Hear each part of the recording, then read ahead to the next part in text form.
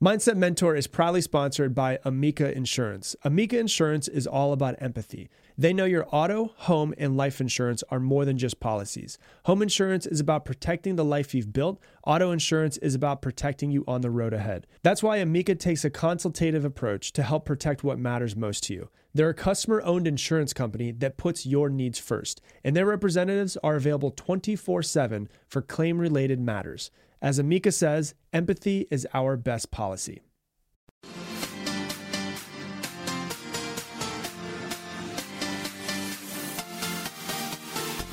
Welcome to today's episode of the Mindset Mentor Podcast, the #1 mindset podcast in the entire world. I am your host, Rob Dial. If you have not yet done so, hit that subscribe button so that you never miss another podcast episode. And if you're out there and you live in the United States or Canada and you want to get motivational, inspirational text messages and videos from me to your phone, text me right now, 512-580-9305. Once again, 512-580-9305. Today, we're going to be talking all about stress. We're going to talk about how stress works in your life, what stress is, how to relieve yourself from stress, how to manage the stress, but also the different types of stress. One thing that I think most people listening are probably not aware of as of yet is that not all stress is created the same. Not all stress is the same type of stress. And when you zoom out and you look at stress, there's actually 3 different types of stress that exist in your life. And so there's one type of stress that's called eustress, and I'll dive into that. There's another type of stress that is called hypostress, and then there's another type of stress that is called hyperstress. And so when we look at stress, before we dive in and talk about each one, let's talk about stress just in general. When I look at something that I've heard before, like anxiety or depression or stress, we've all heard these words. They're omnipresent. We've hear them all the time, multiple times a day probably, right? But do you really zoom out and say, like, what is this thing though? So when we look at stress, is it the same as anxiety? Is it the same as depression? Are they different? What's the difference between them? And so stress, when you look at the definition, is a physiological and psychological response to things and situations that upset our personal balance in some sort of way. This is an important piece. Stress upsets our personal balance.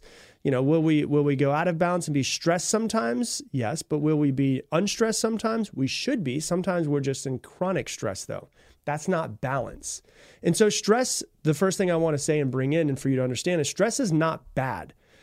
It's not. The reason why we have it is because it's natural to the human body. It kept our species alive and it has a lot of benefit to it.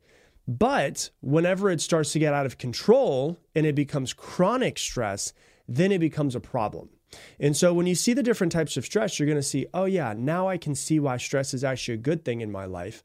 But if I feel stress from the moment I wake up till the moment I go to bed, it's out of control. And that comes from you and you alone. It doesn't come from your external circumstances. It doesn't come from anything else. It comes from you. It comes from your mindset. It comes from the way that you're looking at your life. And so if you feel like you're too stressed, you've got to take ownership of it and say, okay, it is out of control, but I'm the one who let it get out of control. I'm going to be the one that puts it back in its cage. And so when we're faced with some sort of challenge or some sort of threat, our bodies prepare to respond.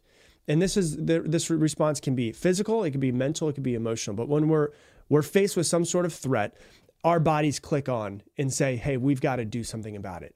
Stress is in the brain and it's also in the body as well. And sometimes stress can come from the outside world. Like let's say, for instance, you're going for a hike in this beautiful place. You're out in Alaska. And on this hike, you see a bear running at you in the woods. You're not going to have time to sit and think, there's a bear coming at me. Is it running at me? Is it running at something near me? Should I run from this? Should I stay? Should I fall? You're not going to have time to think. There's no thinking in that moment.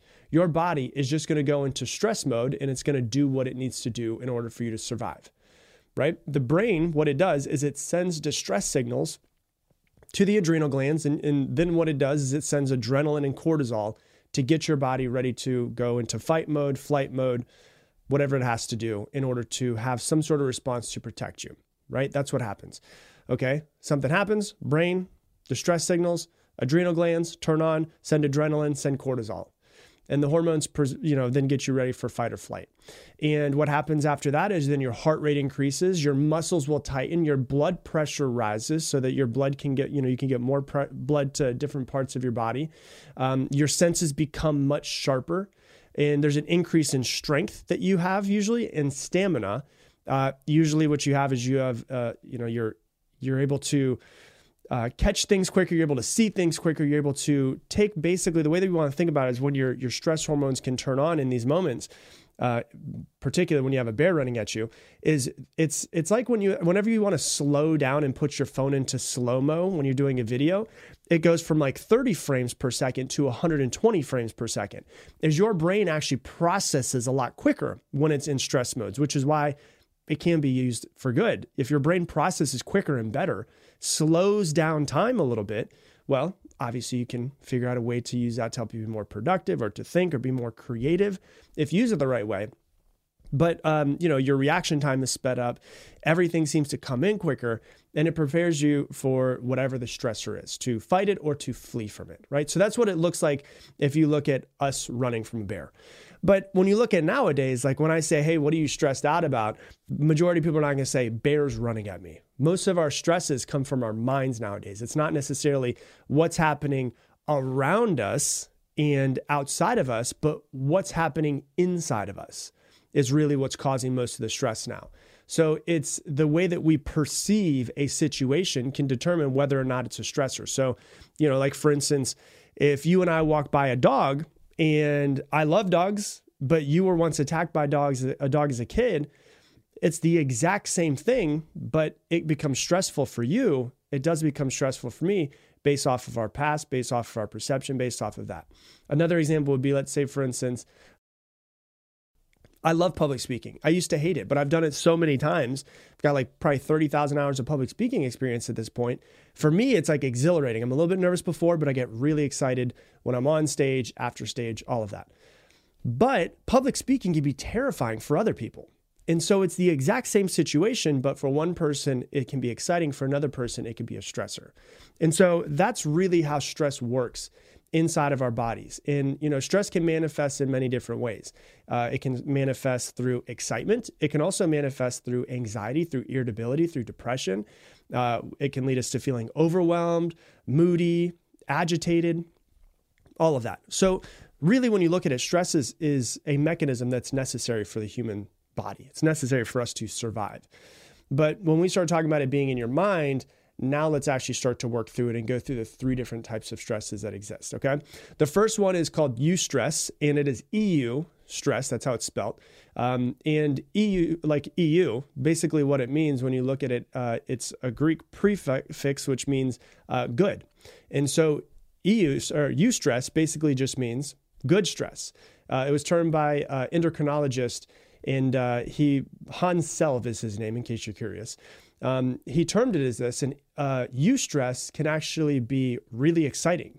It's often short-term, but it feels really exciting. Like if you, for instance, let's take out of your normal day today, if you ride a roller coaster, that can be a really stressful event in the body, but it can be a very exciting event for you to go through. It can be riding a roller coaster. It could be the rush of delivering a really great speech. Maybe you achieve a personal goal that you've been working towards. Maybe you get done with a really good workout. That puts a lot of stress on the body, but releases a lot of endorphins, makes you feel really good. Maybe you'd go and you lift really heavy weight. You hit a personal best.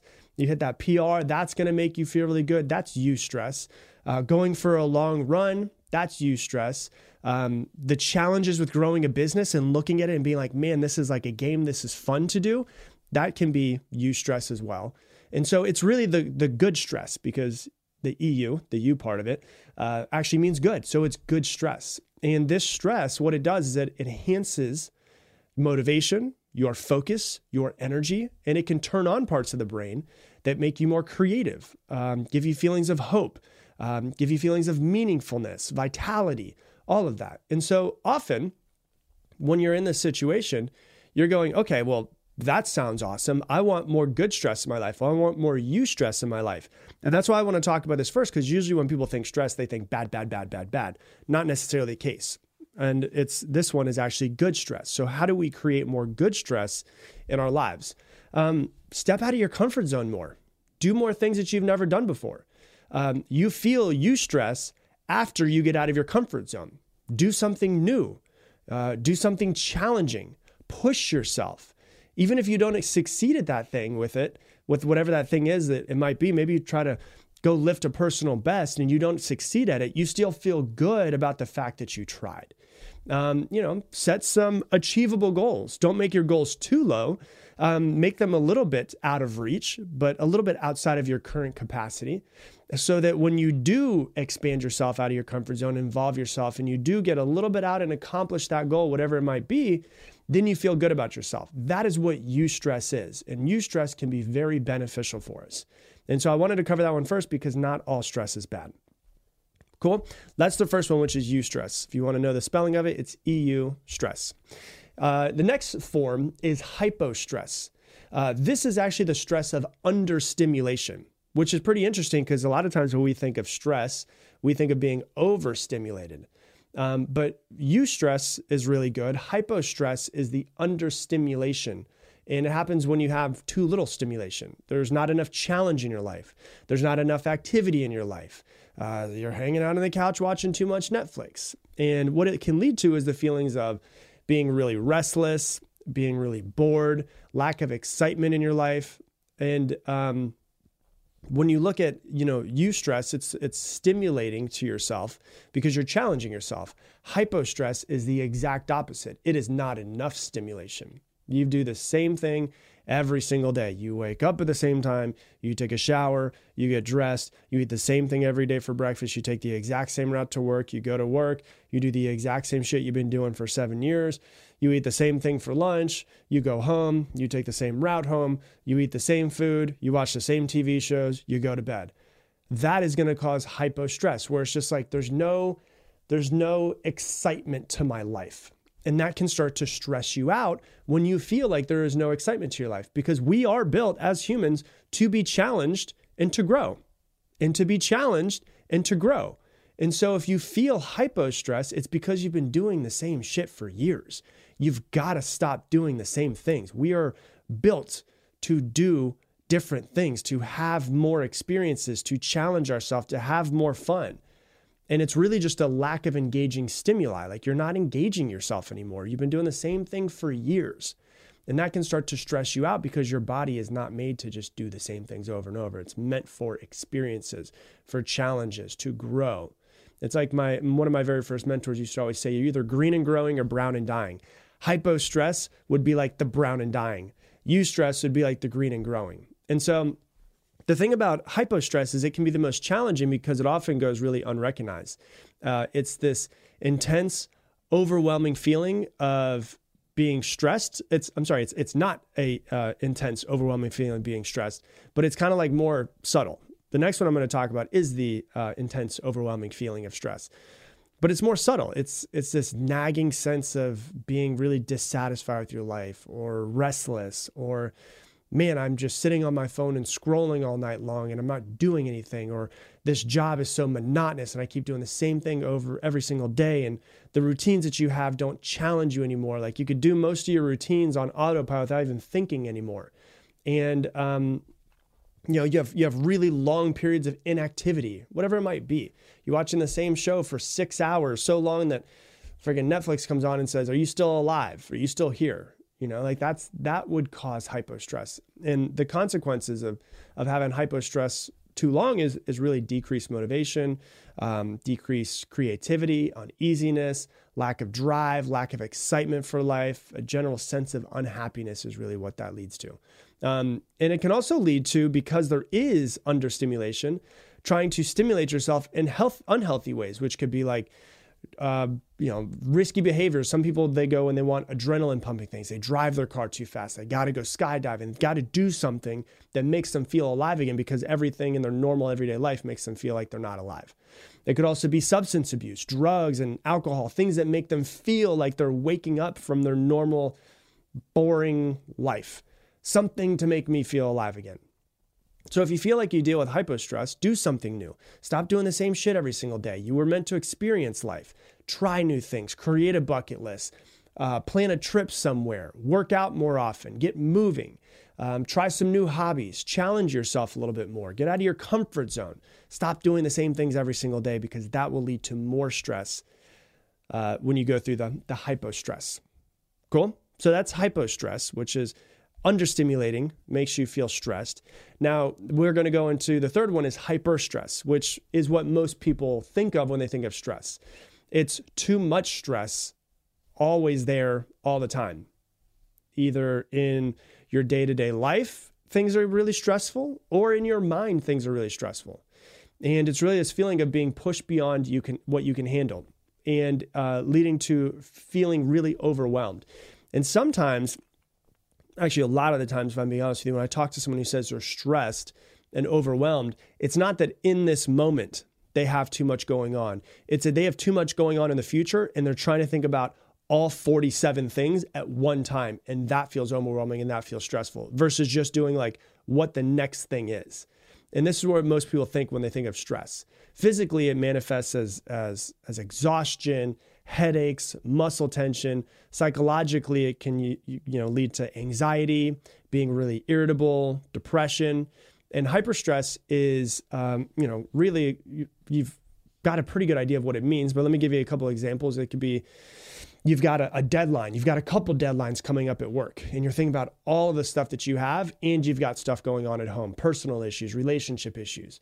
Maybe you're a student and you've got multiple exams coming up next week, and you get really stressed about that. It's the feeling of being pulled in too many directions without enough resources to be able to cope through it. It's too much at work. It's too much at school. It's financial problems and worrying about bills coming up. It's relationship conflicts. And it's not usually just like one or two of these things. It's like all of them stacked on top of each other, like one on top of another, on top of another. And then you're like, holy shit, I've got too many things going on, right? And a lot of times, once again, it's not anything external. It's that we are thinking about all of these things at one point in time. And we're like, this is too much.